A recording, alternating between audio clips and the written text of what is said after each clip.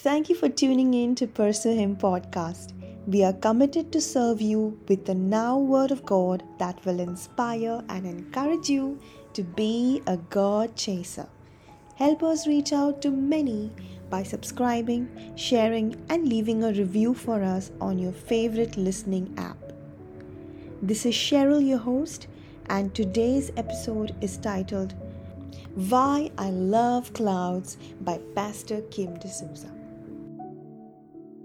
I love clouds. They remind me of my life's purpose. As God created clouds for a purpose, Psalms 135 verse 7, He created you and me for a purpose. Jeremiah 1 verse 5. Let's be super focused on what we have been called to. There's a lot at stake, and the children of God cannot afford to be complacent. Because 1. We are seated on high. I love clouds. They remind me of God's grace. We all know how clouds are formed. As the sun heats the ground, the air above it becomes lighter and begins to rise. The warm air then gets vaporized to form clouds. Similarly, once you and I were down in the dumps, burdened with sin and shame, but the Son made us light by carrying the weight of our sins upon Himself.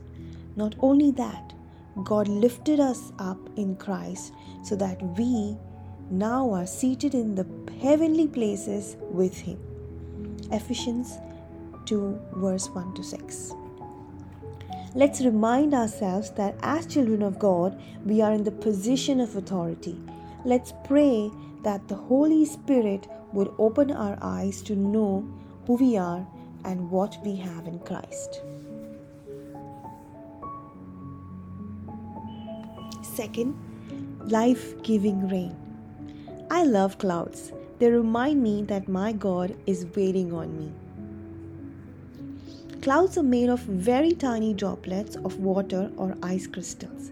The droplets are so small and light that they can float in the air. We too, like clouds, need to lighten ourselves of all bitterness, offenses, and everything that hinders our walk with Jesus.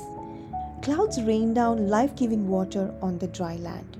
Likewise, you and I need to rain down the love and mercy of Jesus upon dry and barren hearts.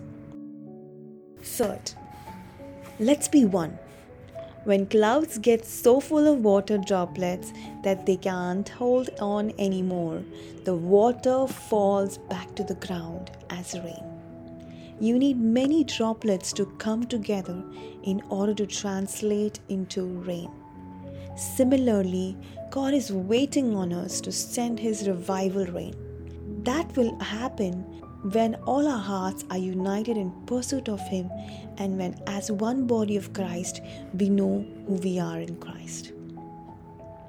So the next time you look at the clouds, think of the above things.